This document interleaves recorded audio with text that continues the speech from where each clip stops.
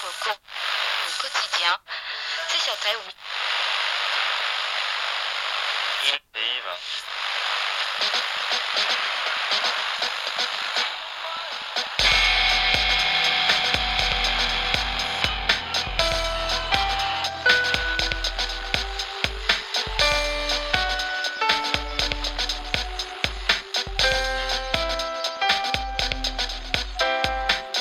There is a fifth dimension beyond that which is known to man.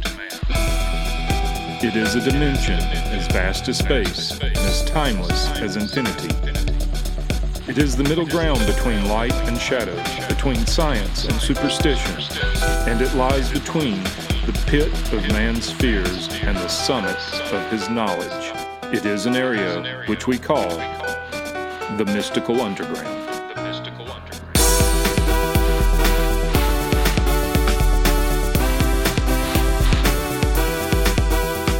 Hi, this is Rob McGregor. This week we're doing something a little different on the Mystical Underground. Instead of interviewing someone about synchronicity, the paranormal, or UFOs, I'm going to read a short story I wrote called The Devil's Chair. It's included in a book of short stories that I co-authored with Trish called The Outliers. You can find it on Amazon. The Devil's Chair by Rob McGregor. I eased into the parking lot behind the old brick building that housed the DeLand Star-Journal, my first job out of college, and it was my third day on the job. So far, I'd spent 2 days writing obituaries for town folks who hadn't died yet. They'd been well-known community leaders and were in failing health. Thanks to my diligent work, we were now ready to put them on page 1 before their bodies even cooled down. Today, hopefully, I would get a real assignment. I wanted to see my byline, Thomas J. Reed, on an article. Then I would really feel I was a reporter here. I had hoped to get hired by the Orlando Sentinel and had an interview the week after I graduated. The personnel director was impressed that I had been editor of my college paper, but after he looked over my resume and clips, he said, "Tom, my advice for you is to go out and work for a year on a small town paper. Then give me a call. But I can't promise anything. You know how it is these days with tight budgets." I was disappointed, but a couple of days later, I saw that the Star-Journal was looking for a reporter. The editor hired me 20 minutes after I walked into the newsroom. 3 others had already applied, but I was a local boy and knew the town. It was an entry-level job in journalism, and the pay wasn't great. I'd already vowed I would start looking for a new job in 6 months. Meanwhile, I would do my best to make an impression here and get some good clips. My roommates at Redmond, the private college in this central Florida town, had a good laugh when they heard that I wasn't leaving Deadland, as they called it, for a big city newspaper job. Chaz and Dane could be real assholes, but I could tell they were glad I was sticking around and paying rent on our 3-bedroom apartment a few blocks from campus. They both had another year at Redmond and were several weeks into the fall term. I walked into the office by the rear door and ambled over to my desk. The Star-Journal was published twice a week and had an editorial staff of 4, including James Flash Gordon, the editor, the only one in the newsroom at the moment. Gordon was in his 50s with bushy salt and pepper hair and a droopy mustache. He had a middle-aged paunch gained from 20 years on the copy desk of the Philadelphia Inquirer. For the past decade, he'd moved from paper to paper, city to city, and had landed in DeLand a year ago. It didn't take long for me to realize that he had a somewhat jaded sense of humor, which I appreciated. I waved to him. "Morning, Flash." "Tom, love your obits, but you gotta tone down the dark humor. These folks in DeLand won't appreciate your Mark Twain-esque writing style." I was just trying to be creative with a deadly dull topic. I get it. So I get an assignment for you that will allow you to go full bore into your darkest graveyard sensibilities. Oh yeah? Tell me. First, you need to do one more obit this morning about someone who actually died last night and was well known in town. After that, I want you to take a drive over to Casadega. You know about it? Sure, they worship spooks there, right? Gordon dropped his head back and laughed. You are definitely the right one for this story. We need a page one yarn for our Halloween issue coming up. Don't take the easy route like going on their phony ghost tour. If there are such phantasms as some folks attest, I doubt they're standing around waiting for the ghost tour to come by. Find something edgier that will captivate our readers and leave them wondering who the hell is the guy who wrote this wild story. I got it, Flash. It'll be fun. You want to include some background on the weird town, of course, but keep it simple. You're not writing a paper on local history. Actually, I already had an idea. I knew more about Cassadaga than I was letting on. In years past, a handful of costume Redmond students had literally terrorized residents of the spiritualist community on Halloween by racing through the narrow streets, screaming like banshees and dancing and drinking on the graves in the local cemetery. That annual extracurricular activity ended abruptly when one of the old Victorian houses burned to the ground one hallowed eve. The arson was never pinned on any Redmond students, but enough suspicion was raised to permanently end the tradition. Last Halloween, I decided the Halloween issue of the Redmond Diary, as the paper was called, was a good time to look back at the college's strange connection with the spiritualist community. But the administration nixed that one fast.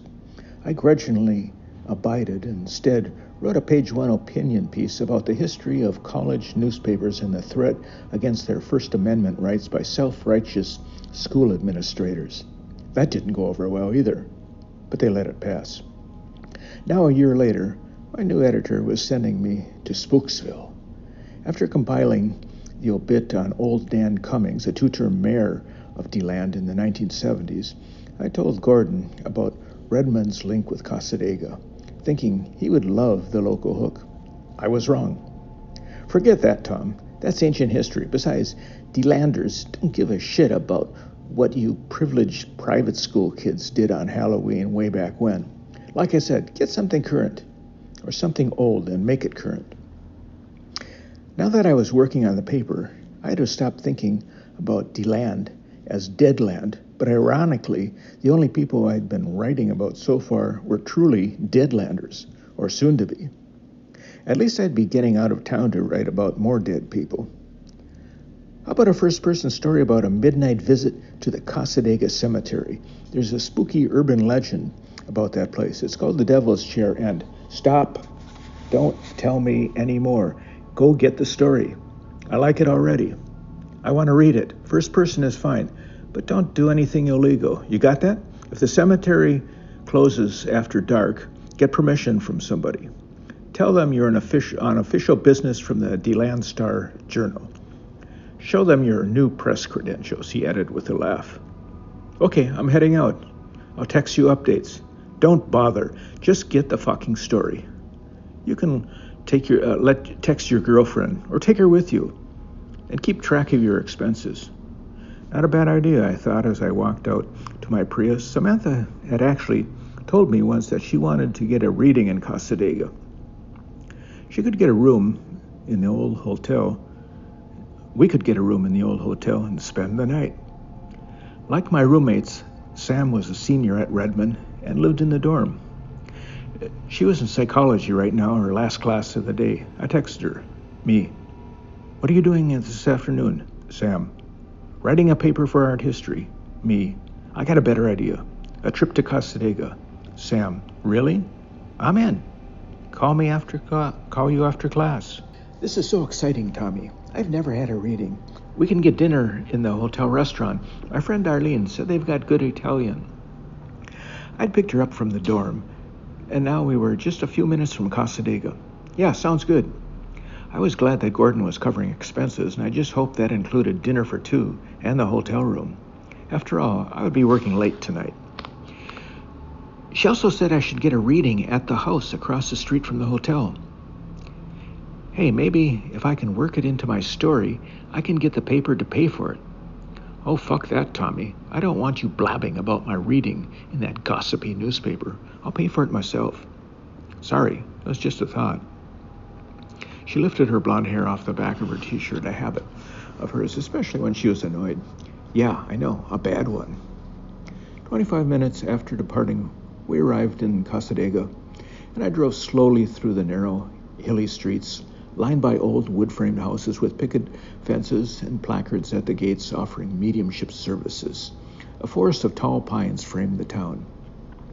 I pulled into the parking lot in front of the Casadega Hotel, a two-story Mediterranean-style structure built in the 1920s. We walked up the steps to the front door and entered a lobby that was right out of another era, complete with antique furniture.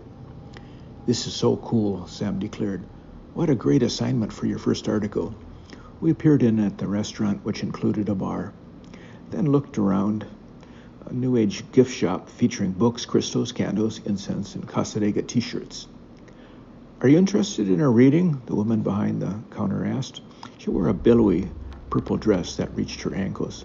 "Not right now," I replied. "Where do we check in to get our room?" "Right here with me." Our first floor room was small and basic with 3 doors. One opened to a hallway leading back to the lobby, another opened to an expansive porch that stretched the entire side of the hotel, and the third went to our bathroom. Sam set down her bag and sat on the edge of the bed. She looked around, unimpressed. "I've seen closets bigger than this room." She quickly added, "I want to go get my reading." "What are you going to do?" "Get directions to the cemetery, I guess, and look around some more." "Are you going to come with me after your reading?" "Can't we just relax?" She smiled and patted the bed. "Sure, later. I want to run over there to the cemetery and get some pictures before dark." "Okay, fine, but I'm not going there at midnight with you. That's too creepy. I've heard those stories about the Devil's Chair." "Yeah? What have you heard?" I knew the basics of the legend, but I wanted to hear what Sam recalled. The story I heard is that the chair was built for an old man whose wife and daughter died in a fire. He came and sat in the chair facing their graves for hours every day. They say you can still see his ghost there sometimes. So why is it called the Devil's Chair? Because if you're foolish enough to sit in the chair at midnight, the devil will talk to you. And if you come back in the morning, you will see the devil. Do you know the part about the beer can? I heard something about that. I pulled a can of Budweiser out of my pack and held it up. Supposedly, if you sit there at midnight and leave a can of beer for the devil, in the morning, it will be unopened but empty. Well, I'd rather see that beer can than the devil in the morning, or at any time. We walked out to the porch, and I wished Sam luck with her reading. I hoped she would find someone who was an actual psychic or medium, and not someone just playing the role. As she disappeared across the street, I noticed the woman who had checked us in standing near the door of the lobby. She was smoking, holding an ashtray in her hand. I decided to see if I could interview her for my article. After all, I had no idea if I would find anyone in the cemetery to interview, at least anyone who was alive. "What do you want to know?" she asked as I approached. "Oh, is it that obvious I was going to ask you something? You look like someone who has questions. Maybe that's what you do, question people. Then you try to make sense out of the answers. That's good. You a psychic? Or just a good judge of character?" I do readings here at the hotel, along with tending the store and checking people into their rooms. I cover most of the bases here, but I don't wait on tables in the restaurant or make coffee at our coffee bar. I'm a reporter for the DeLand paper. Can I ask you a few questions? About? Casadega, of course. Wait. She closed her eyes and continued to hold her cigarette above her copper ashtray. I pulled my phone out of my pocket and started my recorder. I snapped a photo of her. The ash of her cigarette was lengthening when her head jerked up, and the ash fell into her copper ashtray. "No. You want to ask about the cemetery." "Okay." Had she overheard Sam and me talking? Or was she, an actual psychic? "That's part of it. I'm writing an article for our Halloween issue. Can I record our conversation?" "Only if you promise to send me a copy of your article." "May I use your photo?" "Yes, but make sure you call me the hotel manager and practicing psychic medium." Whatever, I thought, then snapped a couple more photos of her with my phone. I pulled out one of my cards. "Email me at this address on Halloween, and I'll send you an attached file. She held the cigarette between her lips for a moment, then took the card and slipped it into her dress. She exhaled a cloud of smoke. What do you want to know? First, your name. Cassandra Carmichael, but you can call me Cassie. How did you know I wanted to ask you about the cemetery? Stuff pops into my head. Sometimes it's a voice. Other times it's an image. I saw you standing by a gravestone, actually sitting by one. She shook her head. What is it about you and dead people? I see them around you. I shrugged. I've been writing obituaries. Cassie frowned. They're telling me to warn you to be careful, or you might get what you're looking for. Does that make sense? I think so. I'm planning to go to the cemetery tonight at midnight. Will I be able to get in? Sure. If that's what you want. No one will stop you. I'll say this. If you go, you'll have an experience you will never forget. It sounded like a warning. Dinner. The food was good, but I could hardly eat anything. All I could think about was my upcoming midnight journey and planting myself in the devil's chair. I was both excited and nervous, remembering what Cassie had told me. Sam was talking about her reading, but I was having a hard time focusing on what she was saying. When she'd returned to the room after her reading, she'd been unusually quiet. She said she wanted to think about what she'd been told and would tell me about it later. All she revealed was that she'd cried. We drove to the cemetery after that, located on a hill outside of town, so I could take a few photos with my digital camera and orient myself. I needed to be able to find the devil's chair in the dark. As I had expected, Sam refused to sit in the chair, but I snapped a few pics of her standing behind it. That's all, she said. Let me see them. She slowly swiped through the images, examining each one closely, probably to see if there were any spooks lurking in the background. She didn't look happy in any of the photos. We wandered around for a few minutes, looking at the old graves, some dating back to the late 19th century, but Sam was getting more and more uneasy. Let's get out of here, she said, noting that the sun was low in the sky, and she didn't want to be here even at dusk. We wandered through a grove of trees en route to the car, and both of us abruptly stopped when we heard a sharp screech, like an animal under attack. The sound shifted to a howl, then laughter. A man and a woman burst out of the trees. Gotcha, didn't we? The woman crowed as she stepped out of the shadows. Sorry about that. We couldn't help it. They were a few years older than Sam and me, both slender and dressed in black. Their lips were painted black as well, and they wore heavy eye makeup. Their multiple piercings sparkled, and their tattoos seemed to come alive in the warm light of the descending sun. Sam took a couple steps back, but I responded in a friendly manner. Yeah, you got us. I bet you're headed to the devil's chair. They both answered simultaneously. How did you know? Hey, mind if I take a couple photos of you two by the chair? I told them about my assignment. Of course, that's why we're here. Again, they both spoke simultaneously. That was strange, and it was enough for Sam. Thomas, give me the keys, please. I'll wait for you in the car. Sure. Just don't drive away, I said, and squeezed her arm. I'll be there in a few minutes. With that, my new companions and I headed for the infamous chair. Can I get your names? I'm Bella, and this is Lugosi. Great, Bella Lugosi. No doubt Flash would give me a hard time about those fake names, but tell him it fit perfectly for a Halloween story. Lugosi sat in the chair, and Bella sat on his lap. I took a dozen shots as they mugged for the camera. Where are you two from, I asked. Transylvania, Louisiana. It's a real place. Back in the room after dinner. Hello, Tommy. Are you even listening to me? You said you wanted to hear about my reading, and I'm trying to tell you. Sorry, I'm just preoccupied with my article. So the reader told you that you were going to dump me for someone else. Is that what she said? No, she said I would find my true love next year. I'm hoping it will be you. That doesn't sound very promising to me. Is that what made you cry? No, it was about my relationship with my sister. She nailed it. I'd heard about the issues between the two sisters and didn't want to get Sam started. Maybe the reader didn't know that you already found love. She called it lust. I choked back and laughed. Oh, sounds like she tuned in on something. I could see that Sam didn't find any humor in that comment. Change the topic, I thought. Hey, do you want to see those photos I took of that freaky couple sitting on the devil's chair? I can pull them up on my phone. No, I don't. I've seen enough of those two.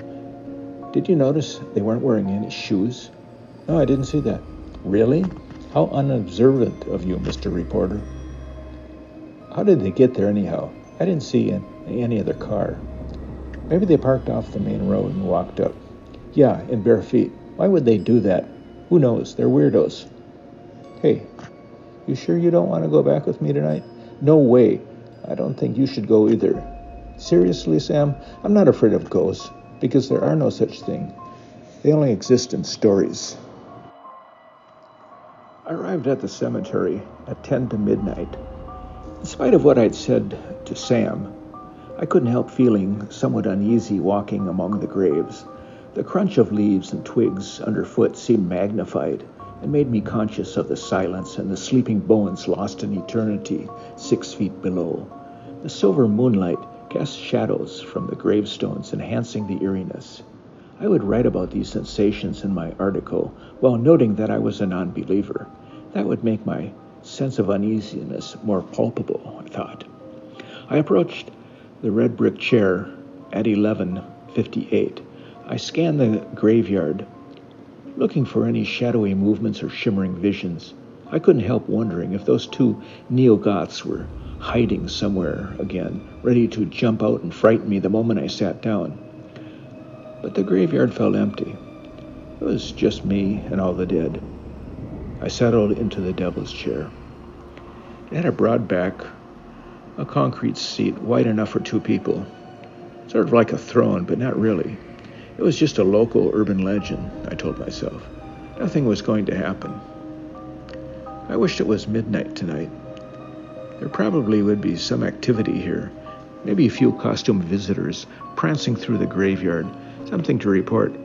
But stories about Halloween appeared before the designated date. No one was interested in reading about Halloween events after it was over, unless the reports concerned poisoned candy and razor blades turning up in kitties' bags, abandoned houses burning to the ground, or gravestones knocked over and marred with graffiti. I reached into my pack and pulled out the can of beer. I was tempted to pop it open and guzzle it down. Maybe I would even toast the non-existent devil, but I had already decided to play along with the legend, so I set the can of beer on the arm of the chair. I should have brought a cushion to sit on. The chair was uncomfortable, and I wondered how the old man had sat here for hours. I adjusted my position and leaned into the backrest. In spite of the hard surfaces, my head nodded after a few minutes. I was overcome with drowsiness. I stayed up late last night reading, and now my shortage of sleep, combined with 2 glasses of wine at dinner, was taking its toll. Voices. I caught my breath, jerked awake. Was it a dream, or had I really heard people talking? I looked over my shoulder and saw the same couple entering the graveyard. They each had draped an arm over the other's shoulders, and they were weaving like drunks. I slid off the chair, crouched low, and when I saw they were looking my way, I darted over to an old oak tree and ducked behind it. I would turn the tables and see if I could scare them. As soon as they approached, I would jump out and scream and wave my arms. I imagined they would turn and run, or probably stumble and fall. The murmur of their voices grew louder. It was strange they would come back, but then that was what I'd done. Look, someone left us a beer, Lugosi said. My back was pressed against the trunk of the tree. They were only 20 feet away, perfect timing. My heart was pounding. Do it now, I told myself. I leaped out, waving my arms, and started to let out what I hoped would be a blood-curdling howl. But I caught my breath and my scream died in a gurgle. The devil's chair was empty. I looked around and couldn't believe that they'd somehow managed to move away without my noticing it. I hadn't frightened them away. They were gone before I had stepped out. "We're here for you, Tommy." The simultaneous chorus from the two had issued from directly behind me. I spun around, but no one was there. My phone vibrated. A text from Sam. "Get out of there, Tommy. Those two we saw are dead. They were murdered outside that cemetery back in the mid-'80s. Again, the chorus spoke from behind me. "Stay with us, Tommy. Stay with us." This time I didn't look back. I raced for my car, and their voices echoed in my head. "Tommy, Tommy, stay with us, stay with us." I tripped over my own foot, stumbled and fell. I crawled on my hands and knees, seeking purchase so I could scramble away. I sensed they were directly behind me, hovering over me. A chill raced down my spine. Finally, I bolted up and ran as if death itself was closing in. I heard their voices one more time, both furious now. "Stop, Tommy, stop." Sam and I sat at a table on the porch the next morning with coffee and pastries. We were packed and ready to leave Casadega. "Look, I found it, Sam. They were murdered here in 1986, and they were from Louisiana. Here's their picture. My God, they look almost the same, except her hair is blue there, and he's got a goatee. Remember I told you their names, and they said they were from Transylvania. There really is a Transylvania, Louisiana, and her name was Bella, and his was Luigi, close to Lugosi. Now you've got a story to write, Tommy, except you don't believe in ghosts. I know, that makes it more interesting. I'm a non-believer, or at least I was, but then I saw something. Too bad there's no proof of it. What about the pictures you took of them on the devil's chair? Shit, I completely forgot." I pulled out my camera and flicked through the pictures of Sam standing behind the chair and a few others I'd taken. I came to the final ones and stared at the empty chair.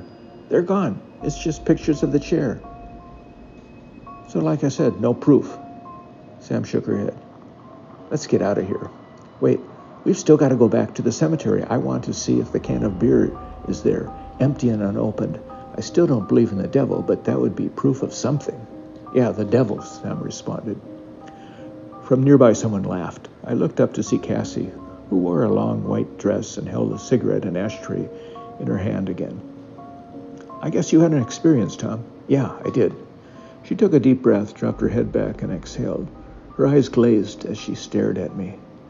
"The beer can will be your proof, but not the way you think it will." I thanked her and we headed on our way.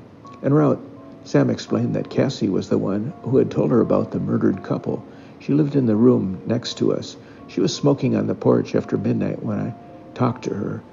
She said both of them were shot point blank in the forehead. A handyman who worked in the camp was a suspect, but he committed suicide and no one was ever arrested. We walked up to the devil's chair for the final time, and the beer was still there and unopened. I rubbed my hands together now to see if it's really empty. I picked it up and was disappointed. It's still full. It's just an unopened beer. "Are you sure?" Sam asked. "Of course. Watch." I shook it up several times, held it out at arm's length, and popped it open, expecting the foamy brew to shoot out. Instead, a warm red liquid bubbled over my hand and dripped in front of the devil's chair. I dropped the can and looked at my hands. "Shit, it's blood, Sam." "You got some on me," she gasped, wiping her arms. "Oh my God, look." She pointed at the foot of the chair. 2 small pumpkins the size of softballs rested in front of each leg, and they were splattered in blood. I picked one up, and then the other. Splotches of blood formed 2 eyes, a nose, and a grinning mouth. Wow. I got to get pictures. I set the pumpkins on the chair and fumbled in my bag for my camera. By the time I was ready to shoot the pumpkins, the blood or whatever it was had started to fade. I snapped several photos, but when I looked closely at the images, there was no sign of any facial features on the pumpkins. No sign of the blood. No, not again. Sam reached for the camera. "Let me see." She swiped through the photos and caught her breath. "The legend said you would see him in the morning. Look." I peered over her shoulder. To the left of the first photo of the pumpkins was the last image I'd taken of Bella and Lugosi, and now I could see them faintly, ghostly images, and I could see the back of the chair visible through them. Both had a single black hole in their foreheads.